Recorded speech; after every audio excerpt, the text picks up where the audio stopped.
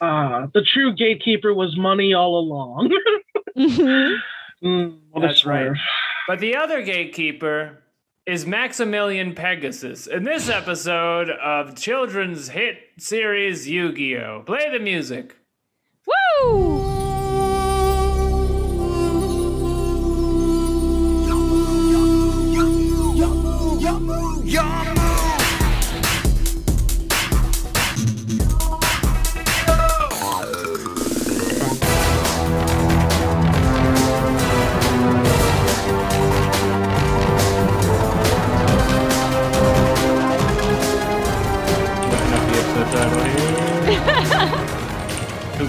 They don't tell you in the show for some reason. Motherfuckers get off the boat. They simply cannot I be don't bothered. know why they don't want me to know the name of the... Okay. Yu-Gi-Oh! Fob. Yep, I got it. Okay. This is episode 4 of Yu-Gi-Oh! Entitled Into the Hornet's Nest. Or the Insector Combination. Transcription, Insector Combo. Spelled in katakana, so you know that's how that shit sounds. Anyway, it's a lot of fun to play Yu-Gi-Oh, isn't it, gang? Oh, wow. I love playing Yu-Gi-Oh! Is there anything better? Probably not. Nope. I can't think of anything. It's the best. And do you know who thinks it's the best? Is our 4 friends. Yugi and Joey Bones and their friend Megan and Tristan. He says his name in this episode. Is his name not Joey Bones? No, we've just been saying that. It's Joey something else. I mean, it's Joey Bones now. I'm not going to learn another name now. Who is Bones in Yu-Gi-Oh? Nobody's Bones. I mean, Joey is Joey Bones. Somebody... I swear to God, there's a Yu-Gi-Oh! There's character a skeleton mammoth Bones. this episode, and I guess that could be Bones if we have to Feel switch. insane. Okay, but I don't think he's going to come up very often. I thought Bones is one of Bandit Keith's fucking underlings because he looked like a skeleton zombie. Whatever. There's Dry Bones or Q Lawson, the intent I appreciate because I said on an early episode of this, I used to bang a very hot but incredibly stupid tattoo artist. He had a dog named Bones that he told me it was a Yu-Gi-Oh! Reference, and I am trying to figure out what the fuck that was. Wait, for real? That's yes, okay. For real. This series is mostly figuring out why that guy's dog was named that. And we will discover at some point, and that's when we'll stop doing the show. So, last episode, Yugi was on a yacht for children to a magical island where the world's richest men go away from the media. And him and all his little friends were on there, and at one point they were thrown off a yacht and had to get cards in the Pacific Ocean, and it's not a big deal and it's funny. And this week they get to the island, so the boat pulls up. Hoo-hoo. That's right, they're at the island. Once again, no chaperones, no anything. They're literally just like fucking what's that movie with the kids? Battle Royale. They're just like Battle Royale. They're at the Battle Royale island. Yep. But they go of their own volition. There's literally like grids on the ground and shit. I'm like, this doesn't feel great. If you enjoyed Theater of Delight Season 3, Episode 4, you'll love Yu-Gi-Oh! Episode 4.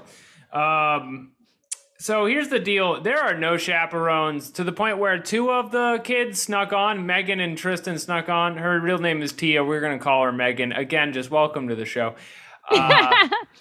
They are worried having to leave the boat that they'll be identified as stowaways, but it turns out nobody cares what happens to these kids. As a matter of fact, if you work on this boat, it's better if you just turn a blind eye because things... They're just getting a paycheck and they cannot make that more clear. Let's just say there are a lot of traps on the island. And everyone is very clear about the danger of traps. So they spot a whole bunch of G-men getting off the boat, a bunch of tall drinks of water in suits, and they're watching them get off, and they got sunglasses, and they're walking off the boat, and one of them's like, "Hey, little kids," and they're like, "Oh no, they're gonna stop us from running away," and he's like, "Have fun on the Duel Island. Enjoy your stay. It's a pleasure to have you."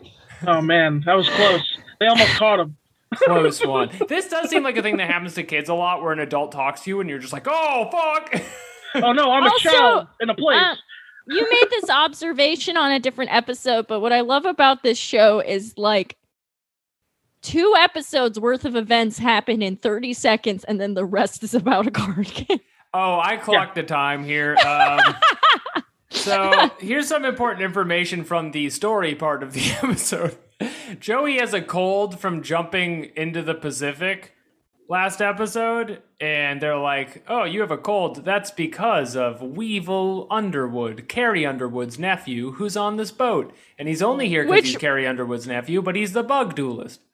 So an observation I made on the show is that a lot of these children need medical attention. Weevil needs a speech therapist. Yugi is a full 3 feet shorter than his same age classmates. This boy needs help. Why is he so or something fucking small? There's a shot of them walking where he's literally waist height with the rest of them, and he is supposed to be their same age. I think he's malnourished because he's an orphan. I mean, Katie, boys mature at different rates. That's true. Some of them mature in high school, and some of them mature when you unlock a 3,000-year-old pharaoh from your I'm just saying, aren't they all supposed to puzzle. be 15? Yeah. He looks like a baby. Even facially, he looks like a baby sometimes. This is specifically the age when Megan should be taller than all of them. That is a really good point. And yet but also, she's just a little. She's a little cutie. She's down here with Yugi. Hello. I mean, she's still like twice Yugi size, but she's still like that ain't stopping Yugi sized. though. That ain't stopping Yugi. I'll tell you what. Yugi is sick. My man. I mean, we can't compare people to him. So the thing is, Yugi is number 1, and everyone wants to duel him because he's defeated Kaiba. But no one knows that. They're just like, "Where's Kaiba? I heard some kid dunked him into the grave and then broke his inner ego in a weird psychological announcement." Right. But they heard a child dunked on him so hard that he screamed and climbed inside his psyche and shattered it. He's in a card-based coma, not unlike the one he put Grandpa He's in a hospital bed next to Grandpa, I assume, who's on a ventilator because his soul's strapped in a television. They're in the duelist wing of the local hospital. Who's taking care of Grandpa's physical body right now? They should have left Joey behind just to do that. Yeah, just like cutscenes of Joey being like, "Time to use the bathroom, Grandpa," and like doing CNC work, basically. Pee into this cup, Grandpa. We take care of our elderly in Japan. Okay. That's so true. Here in Japan, we take care of the elderly. Okay, so anyway, they all want to duel Yugi because he defeated Seto Kaiba, but we're about to learn the rules of the island. Also, and this is something they sprinkle in, so I bet it's going to come back later. They keep seeing their friend from school, Bakura. Okay. Who is that? Who is Bakura? Literally, is this one of your little friends? Is that who am I supposed to know who that is? Is this like Billie Eilish again? Like, I just have to find out who Bakura is? Yeah, Megan looks off the side of her bridge and goes, "Hey, I just thought I saw Bakura." I'm like, literally, who is that? You're just saying nonsense. This show is always doing that. Like, when it flashed back to a show that doesn't exist, like, what the fuck? Bakura, I love his TikToks. I love his content he produces, Bakura. Well, wouldn't you know it, he's on the duel island, and he's hiding behind a tree, so he's up to something. Alex, you did call it, actually. Bakura is Billie Eilish because he's the bad guy. He's the bad guy. You're welcome, everybody. That was pretty good. You're welcome. That was pretty good. This is one of the really most entertaining guests in the industry. 5 weeks. I'm going to really enjoy that comment.